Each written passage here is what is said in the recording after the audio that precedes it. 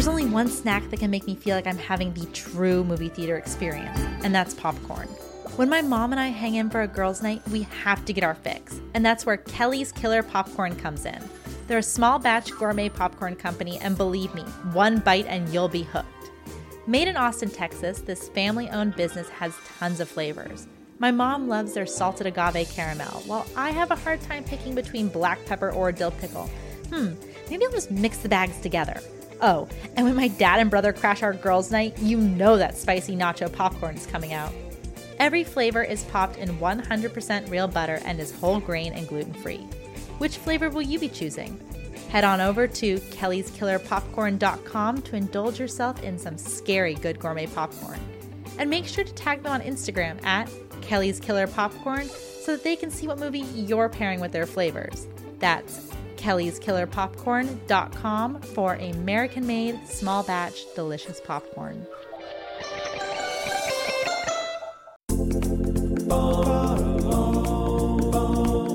I might be vegetarian, but that doesn't mean I can't enjoy a good spice rub. My favorite place to get them is Smoked Bros, a veteran-owned and operated business that sells premium handcrafted dry rubs, spice blends, and seasonings. Psst, guys, you can even put it on your popcorn. My favorites are Honey Badger, because he doesn't give a bleep, and jelly and peanut flavor topping, because some things just taste better together. The website even has recipes, so go check out smokedbros.com to support a veteran-owned and operated business and fill your cabinet with delicious flavor.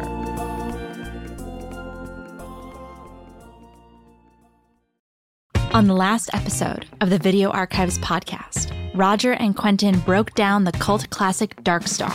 Part of what I love about Dark Star is that it's not perfect. This is bringing life and piss and shit and cum into the space world.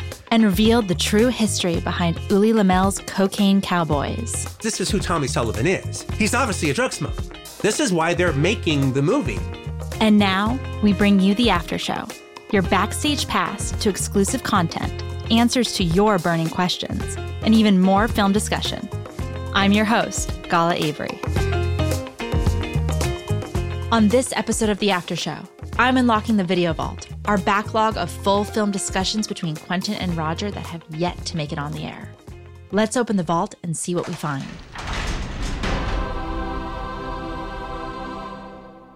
Out of the vault, I present a discussion on Jerry DeLeon's Women in Cages.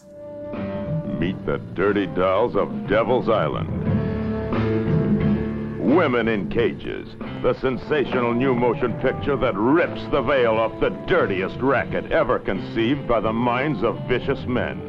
Starring Judy Brown, Pam Grier, Roberta Collins, Jennifer Gann, and many, many others. Innocent young girls held in cruel bondage. You'll meet them all in Women in Cages, in color, rated R. Women in Cages with Co-Hit The Big Dollhouse will be playing September 12th on glorious 35mm film at the New Beverly Cinema, 7165 Beverly Boulevard, Los Angeles, California. For further information, go to thenewbev.com. The New Beverly Cinema, always on film. Before we jump into the discussion between Quentin and Roger on Women in Cages, let me fill you in on the story behind this recording. During our first session, we were still figuring out the show and weren't sure how many movies we were going to talk about per episode. You guys heard them talk about Dark Star and Cocaine Cowboys, but what you didn't hear was Quentin and Roger's discussion on 2 other movies. Those movies ended up being vaulted, but today I am so glad to report that I stole the Video Archives key from behind the counter and I am unlocking the vault. What other movie did we talk about during our pilot? You'll have to stay tuned to a future episode of The After Show to find out. First up, as always, we have to read the back of the box. Roger's got this one covered, despite the difficult typeface. Women in Cages, directed by Jerry DeLeon.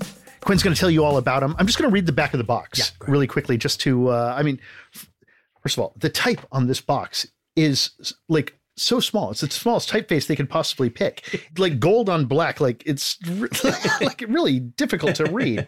And actually, there's a little... it's like might as well be a catalog listing and there's on the back of the box. Well, there's like a little generic intro for the whole Roger Corman series, which is like from the man who introduced us to Jack Nicholson, Francis Ford Coppola, Jonathan Demme, and Gail Ann Hurd. New Horizons Home Video is proud to present a collector's series of Roger Corman's best-loved productions.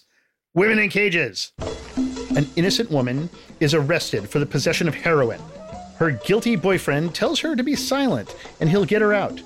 She obediently says nothing in her defense and gets 20 years in prison. In prison, the head matron, a black lesbian American named Alabama, Pam Grier. Played by Pam Grier. Yeah. She takes pleasure in alternately loving and torturing the prisoners while paying a local bandit gang to retrieve escapees. The gang tortures the escaped prisoners and brings them back dead for the rewards. Ultimately, 3 of the main characters, one is Alabama's former lover, they're really pushing that. Yeah. Escape and take Alabama with them as a hostage. Tracked by the gangs that she once hired, Alabama and her lover are on the run for their lives. This Women Prison's epic serves up action-packed, juicy fare and shows Pam Grier on her heyday best. Voila. Digitally remastered. 1971, color, 1 hour and 18 minutes. Action. Action. Put that in your action section. Action. Yeah, exactly. Put it in your action section. I'd put it in the exploitation section. When discussing Women in Cages, Quentin and Roger made sure to leave the discussion spoiler-free. As Roger puts it, this is a movie you deserve to give yourself to. Here's a clip all about the making of Women in Cages and Pam Grier's start in the industry. I was delighted to watch this movie with you because it was so much fun. Yeah, I'd seen it years before. I've only seen it once, but I always really liked it, and the reason I liked it is because of the ending. The ending is, I think, very powerful and very strong. It's sublime. And I don't know anybody else who's seen it, so I was finally happy to I could watch a movie with somebody else and who can appreciate it. And I will have to say that the ending is still powerful. It wasn't as powerful as I quite remembered it being, but it's still very good. But one of the things I think that stands out in the film is it has a very, very unique tone, especially for one of Roger Corman's New World films, and especially for one of his Women in Prison movies. It's a different animal than most of the New World Picture films because it's so pessimistic. It's so cynical. Well, that rape gang, they're going to catch you. Yeah. They're going to rape you. Mm-hmm. They're going to kill you. And then they're going to bring you back and get the money. And get the money for your dead body. That's pretty darn nihilistic. That's like dark. No, it's completely nihilistic. And the thing is, Corman knew the different Filipino directors in Manila who had been exporting some films to America for exploitation houses. Basically, it was Ciro H. Santiago and his buddy, the director, Eddie Romero. Ciro, and who I was friends with both Ciro and Eddie, got in touch with Corman. When Corman started New World Pictures, he needed a slate of films. It wasn't just 1 or 2. He needed about 12, all right, in order to start a slate. And so he punctuated them with a product he bought out of the Philippines. The Beast of Yellow Night was one of them, Eddie Romero's movie. And also, Eddie Romero and Ciro H. Santiago, they controlled the film industry in Manila. They could do anything they wanted there. They got access to the army if they needed tanks, if they needed helicopters, You're making Apocalypse Now in the Philippines? No, you make a deal with Ciro H. Santiago and Eddie Romero, and they deliver the helicopters to you. And so basically, anybody who's making a film in Manila, Eddie and Ciro can make it cheaper because they know everybody. They have the access to the equipment. They know what they're doing. So they got in touch with Corman, and they go, "Hey, look, we've got a really great idea. Why don't you send an American director and some American cast, and we can make a really exciting jungle picture over here.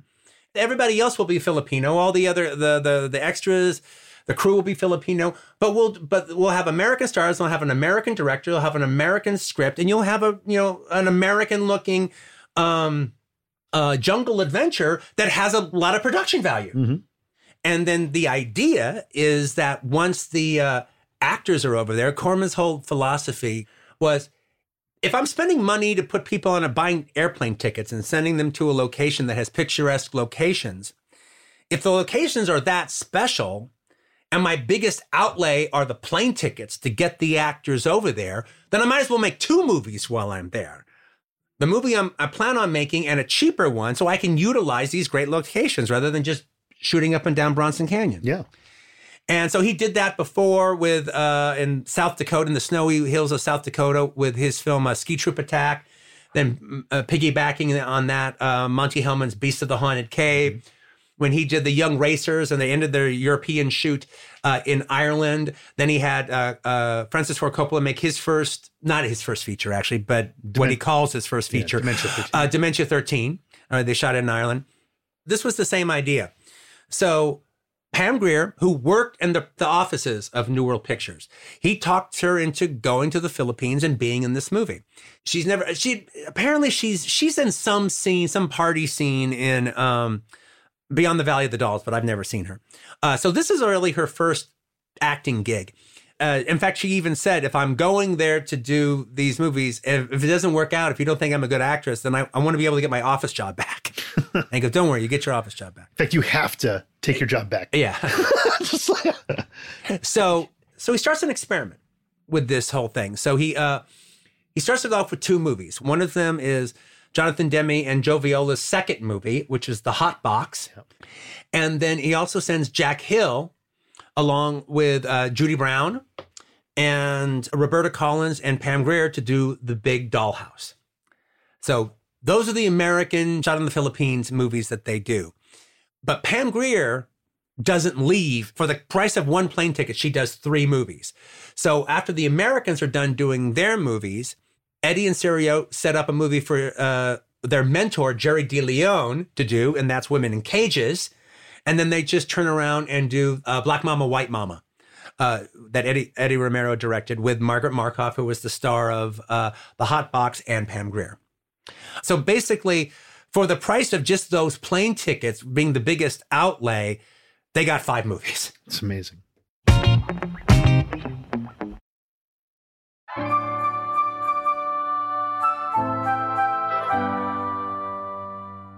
Want to know what your favorite writers, directors, actors, and photographers are secretly interested in? Check out The Gala Show, where each week a guest of my choosing brings an entirely new topic to the mic, and it can be anything they want to discuss. The catch? They only have 30 minutes. Join me, your reporter on the beat, Gala Avery, every Thursday for a new discussion on The Gala Show, available wherever you get your podcasts.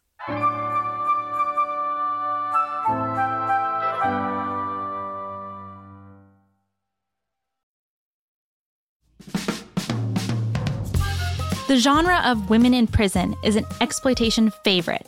It's impossible to discuss Women in Cages without comparing it to another movie from the same genre, Jack Hill's 1971 film, The Big Dollhouse. Also produced by Corman and starring Pam Grier, Judy Brown, and Roberta Collins, Quentin and Roger discuss the differences between these 2 movies that look the same on paper. Now, the thing that's interesting about Women in Cages, it's pretty much the opposite number movie for The Big Dollhouse. It has the 3 main stars of The Big Dollhouse, Judy Brown, Pam Grier, and Roberta Collins.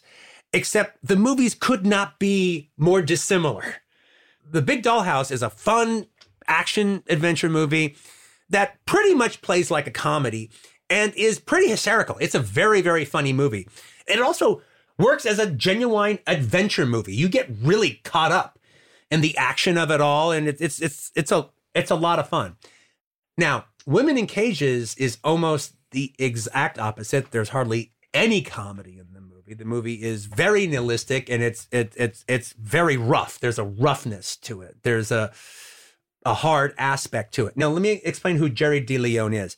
He was a very, very well-respected director in the Philippines, and he did other movies that could be labeled exploitation movies. The first Filipino horror movie to come out of the Philippines to play in American theaters is a film that they produced that Jerry directed called Terror is a Man, which is the first of their wannabe Dr. Moreau movies. So he only did 1 movie for Corman, Jerry DeLeon. And I asked Sarah why, and he goes, well, he wanted to give it a shot. He thought it was really interesting what we were doing, and he wanted to try one. And he did it. and he liked it, but he didn't feel he wanted to do them anymore. He thought he did one, and this one was enough. And I asked Corman, because I think the film is very, very well directed. And I asked Corman about it, and he goes, oh, and Corman agreed. He goes, no, I think he did a very good job with this film. And I think one of the things, look, I do like The Big Dollhouse better, and frankly, much better. Women in Cage is technically much better directed. You know, obviously, Jerry DeLeone is working with his normal crew. So it's not a bunch of guys he just met. He doesn't understand their language. He's working with a really professional crew that he's worked with a bunch of times. And you can tell it just has a proficiency. The scale of a lot of the shots and the way he frames them and how he's making the most out of, the Philippines. Yeah. And how deep everything is. You know, he's putting people like they've got scenes like Spartacus with, you know, the direction, they're making so much. The directions of the extras in the nightclub alone puts it in a different class when it comes to filmmaking savvy and everything. But the reason that I respond, especially to Women in Cages so much, is because of all the Filipino-backed movies that Corman did, including the Eddie Romero ones and including the Ciro H. Santiago ones, it's the most like a Filipino film. It could have been done in Tagalog if they didn't have the Americans running around. And what do I mean by that? Well, obviously it's a women in prison film, but this black market prostitution angle is as important. Well, as the movie goes on, it becomes even more important than the women in prison stuff. But see, those are classic genres out of Filipino movies. All right, a lot of popular Filipino melodramas are about a brothel and the prostitutes that work in the brothel and all their little individual stories, how they got there, what are their hopes and their dreams, split up between 3 or 4 different women. That's a subgenre. That's their version of a melodrama, of a soap opera, of a tearjerker. Movies about a bunch of taxi dancers, which taxi dancing was going on to this day, actually, in Manila. A bunch of taxi dancers working at a dance hall and their lives and whatever. And also prostitution in the Philippines is not illegal. It's not treated as this weird aberration of society, nor are the women who practice it treated in a second-class citizens kind of situation. It's a function. It's a simple... It's as above board as any country is going to make it. The way the movie maneuvers its characters to end up in this brothel, and especially the final shot, is very much like Filipino cinema, but it's all about the closing shot. The closing shot is what delivers the movie. Yeah. You know, like I said, the first time I saw it, I thought it packed even more of a punch because I felt I was feeling the setup for that closing shot throughout the whole movie, and I still do. Yeah. Maybe not as strong as I felt it the very first time when I didn't know what to expect, but the end still packs a punch. And the minute the end happened, you went, "Oh, wow." You reacted out loud. Yeah, it was, well, it's like getting punched in the gut yourself. It's just a powerful moment. And it makes sense as far as character. Everything that happens to the other characters ends up making a thematic sense. The whole movie has been set up so perfectly thematically for that ending that you don't see coming at all. Everybody knows about Quentin Tarantino's love for Pam Grier, but the most loyal fans will also know about his love for actress Roberta Collins. Before Women in Cages, Roger had never seen a movie with Roberta Collins in it before. Listen now as Quentin introduces Roger to one of his favorite actresses. The two discuss her importance in exploitation films and Collins' role in Women in Cages. Obviously, everyone knows I'm a big Pam Grier fan, but also I'm a huge Roberta Collins fan. I think she's one of the most exciting actresses that appeared in both neural pictures and then just in exploitation movies of that era. Probably two of my favorite lesser known actresses of that era that are my two favorites are Linda Haynes from Rolling Thunder and Roberta Collins, which is sort of almost like her drive-in little sister or something. But I'm a huge fan of Roberta Collins. She's a staple in a lot of women in prison movies. She's in The Big Dollhouse. In Death Race 2000, she's Matilda the Hun. Yeah. She's funny. She's the Nazi in Death Race 2000. She's the first victim of the crocodile and Neville Brand in Eaten Alive. Yeah. And she steals the show in Jonathan Demme's first film as a director, Caged Heat. I have here In Danny Perry's book, Cult Movies, Volume 1, he has a review of Jonathan Demme's Caged Heat. And then he writes in his review, this is about Roberta Collins, Demme gives all his characters a sense of humor, and they all, the actresses, prove adept at comedy, especially Roberta Collins, a sexploitation film veteran who I hope someday will be cast in an A picture. She's talented and beautiful and deserves such an opportunity. Hear, hear. I completely agree. And I read Roberta for a few different things that I've done. She never got the part, but I brought her in quite a few times. And this is not her best performance, frankly. She's good in the movie. She stands out. I'm not quite buying her junkie act. Okay, so I'm just going to interject a little bit because we did talk about that a little bit. That and you were almost apologizing for her in this movie, but the truth is, I probably was, but I didn't mean to. More that this is different from her normal work, which is more comedic. No, that's very true. No, normally there's a comedic edge to all of her work, and in this under Jerry, she's going dark. She's giving a dramatic, a deeply dramatic and kind of non-ironically dramatic performance. And I watched this. This is my first time seeing this film. And so I watched the movie and, okay, I'm not a Roberta Collins, or I wasn't a Roberta Collins fan before this. And I'm watching it. I just fell into her performance. Yeah. I thought she was doing a great fucking job. There's a whole bunch of gals in this film, and she's one of my favorites. I fell in love with her. She's vampy. Yeah. She's like, and you picked her out. You said, "Hey, who's this girl?" I go, I was proud of her. I was happy. You picked her out of the crowd. I go, "Yeah, you're right. You got the right one. There you go, Roberta Collins." Like she's really like wrapped up in everything that's going on, and you can tell this is her chance. Somebody's given her some meat to work with. And she does. And she was really good at comedy. But you're right. She doesn't play comedy in this. Well, oddly enough, there's a weird thing in the film because the central figure of the film, but the central figure is rarely the most interesting character in any of these movies, is Jennifer Gann. She's very annoying throughout the whole film. I actually think she gets better as the movie goes on, but nevertheless, she's annoying. Especially because she's being railroaded by this guy, Rudy. And they go, well, I can't wait to tell Rudy. Let's get Rudy. I go, shut the fuck up. Can't you see he's thrown you in goddamn jail? She's too stupid to realize that Rudy is the one that put her in jail. But Rudy's not so stupid to realize that at some point she's going to fucking figure it out. So he wants to bump her off, even though she's protecting him. He wants to bump her off in jail. So it turns out like almost all these girls are connected to Rudy in some way or another. So they go and they go, Rudy's your boyfriend also? Yeah, that ends up turning out to be that. And so part of the thing about Roberta Collins' character is she's a junkie. And she needs to get access to smack.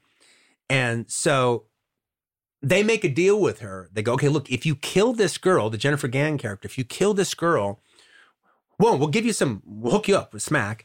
But then you kill her, then you don't have nothing to worry about. We'll take care of you all the way, and we'll get you out of here.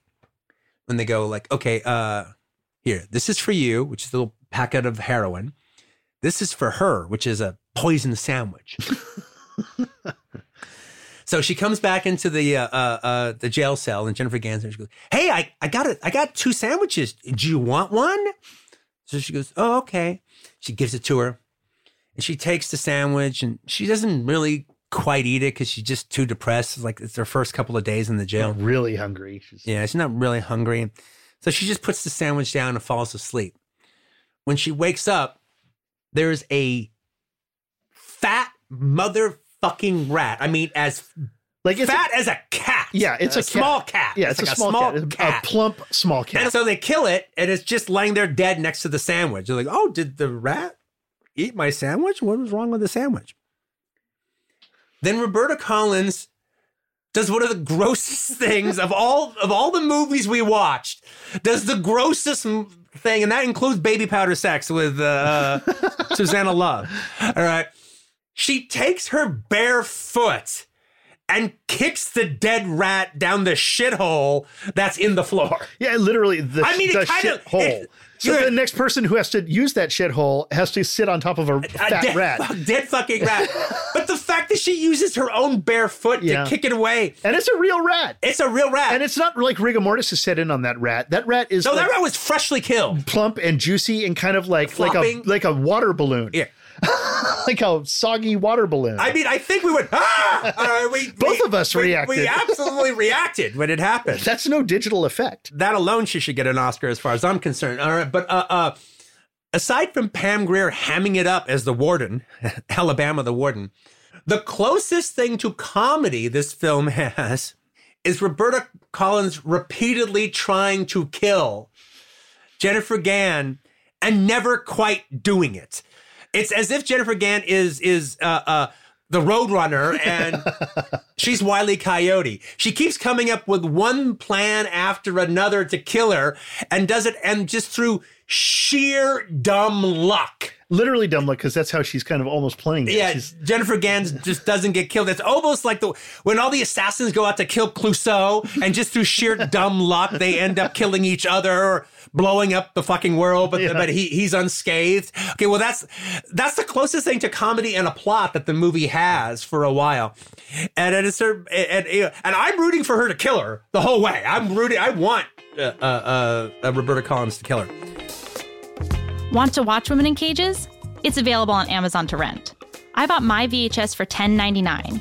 Video Archives bought theirs for $59.99.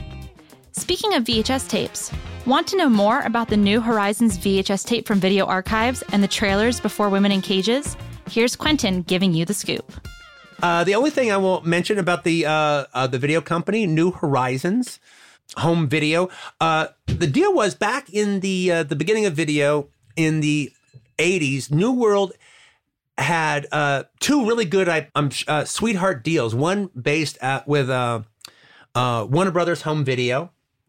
And through them, they released Death Race 2000, Cannonball, The Big Birdcage, Death Sport, a bunch of movies like that. But then the rest of their catalog, they released through Embassy Home Video, Right. Which came out with The Big Dollhouse, all the Nurse movies, The Velvet Vampire, things like that. Then when they started New Horizon and whatever was left over, they had a real sweetheart deal with MGM UA back when they used to have those great big MGM UA boxes. Yeah. And then when those Italians ended up owning MGM for a while, they ended up not paying Corman, and Corman sued them. And it was Corman's lawsuit that made them file bankruptcy. So after all of that, there was no more sweetheart deals left. Corman had the rights to all of his old New World pictures. So he just started New Horizon Home Video. Mm-hmm. And I will say, this is the first time I can say this about one of the films that we're showing so far. This actually has 3 trailers at the top of the tape. And they're 3 vintage theatrical New World trailers. So it starts off with the trailer for The Big Birdcage. Then it goes to the trailer for The Arena with Pam Grier and Margaret Markov, and ends with the Women in Cages trailer, which I would rather not have seen before the movie started. They should have had the Big Dollhouse or Big Bad Mama or something like that, but they didn't. Want to know about my opinion on Women in Cages? Quentin and I sat down and discussed my first venture into the exploitation genre and my experience with the film. I'm going to take you back to a time when Roger knew me and knew what was going on, but the year is 2014, Quentin. Mm-hmm. I'm 18 years old. Uh-huh. I just got my wisdom teeth out, and on September 22nd, I watched my first ever blaxploitation film, which was The Black Klansman. Oh, wow. That was your first movie. That was my very first. I stumbled upon it. Ted V. Mike's The Black Klansman. Yep. I watched The Black Klansman. I don't know how I found it, but I did. Mm-hmm. September 23rd, I followed up with Women in Cages, which is my very first Pam Grier movie I ever saw. Oh, Women in Cages is your very first? My very first Pam Grier movie. Mm-hmm. And then I watched Sugar Hill that same night. Oh, wow. Women in Prison double feature. Yeah, it's a big September 24th, I followed up with The Big Dollhouse, which is my first Jack Hill. Uh-huh. Then I watched The Big Birdcage. Then I watched Detroit 9000. So a little bit of a deviation, but not by much. No, that still falls in the blaxploitation world. And then September 25th, I watched Death Wish for the first time. So not blaxploitation, but I still am on this track. Yeah. And then September 30th, I watched my all-time favorite blaxploitation film, which is Brotherhood of Death. Yeah. Oh, yeah. That is my all-time favorite. But I went on a blaxploitation kick. I fell in love, and I never looked back. Yeah, good for you. But that was the first time I ever saw Women in Cages. Wow. And I rewatched it, and I'll just tell you this. Jennifer Gann, who plays Jeff, is annoying. She will always be annoying to me. I will always dislike her. I will always be screaming at the screen, let the girls fight. I want to see the girls fight. I want to see Pam punch someone or someone punch Pam. And there's something just so fun about watching Pam Grier beat up a white woman. Yeah. I can't describe it. It's just true. Minimal hard labor, maximum sex torture dungeon. Before we sign out, there's just one more clip for all of you.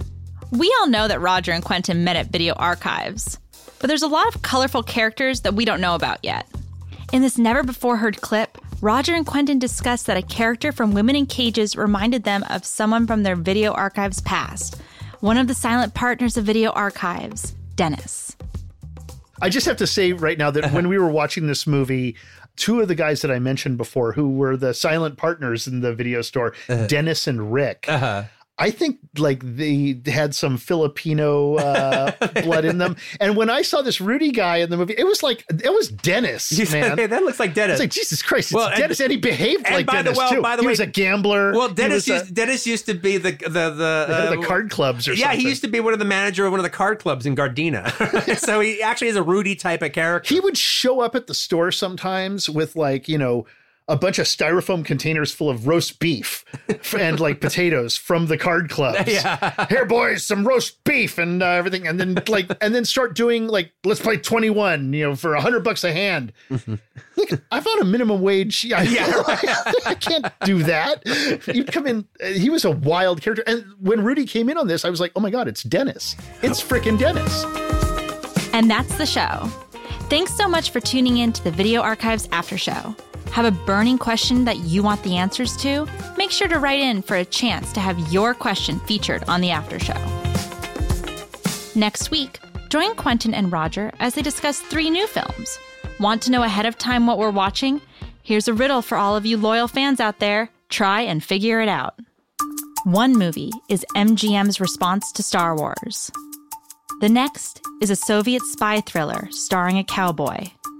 And the third is a 1979 exploitation film directed by a man with the initials PM.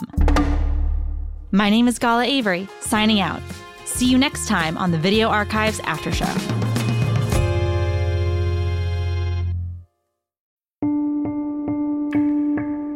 Despite me sharing the same last name with this charity, I don't have any affiliation with it, besides the fact that the issue is very near and dear to my heart. Did you know that in the United States, 2.7 million children currently have a parent in prison, and it's estimated that 10 million children have experienced parental incarceration at some point in their lives? I was one of these kids, and as an adult, I am really grateful to be able to give back to Project Avery.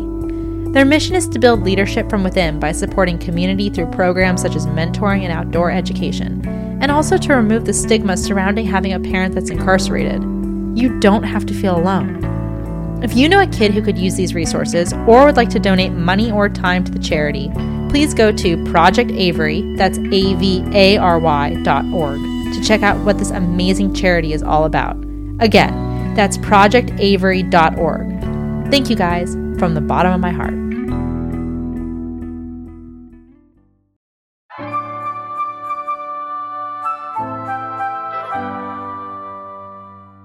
Want to know what your favorite writers, directors, actors, and photographers are secretly interested in?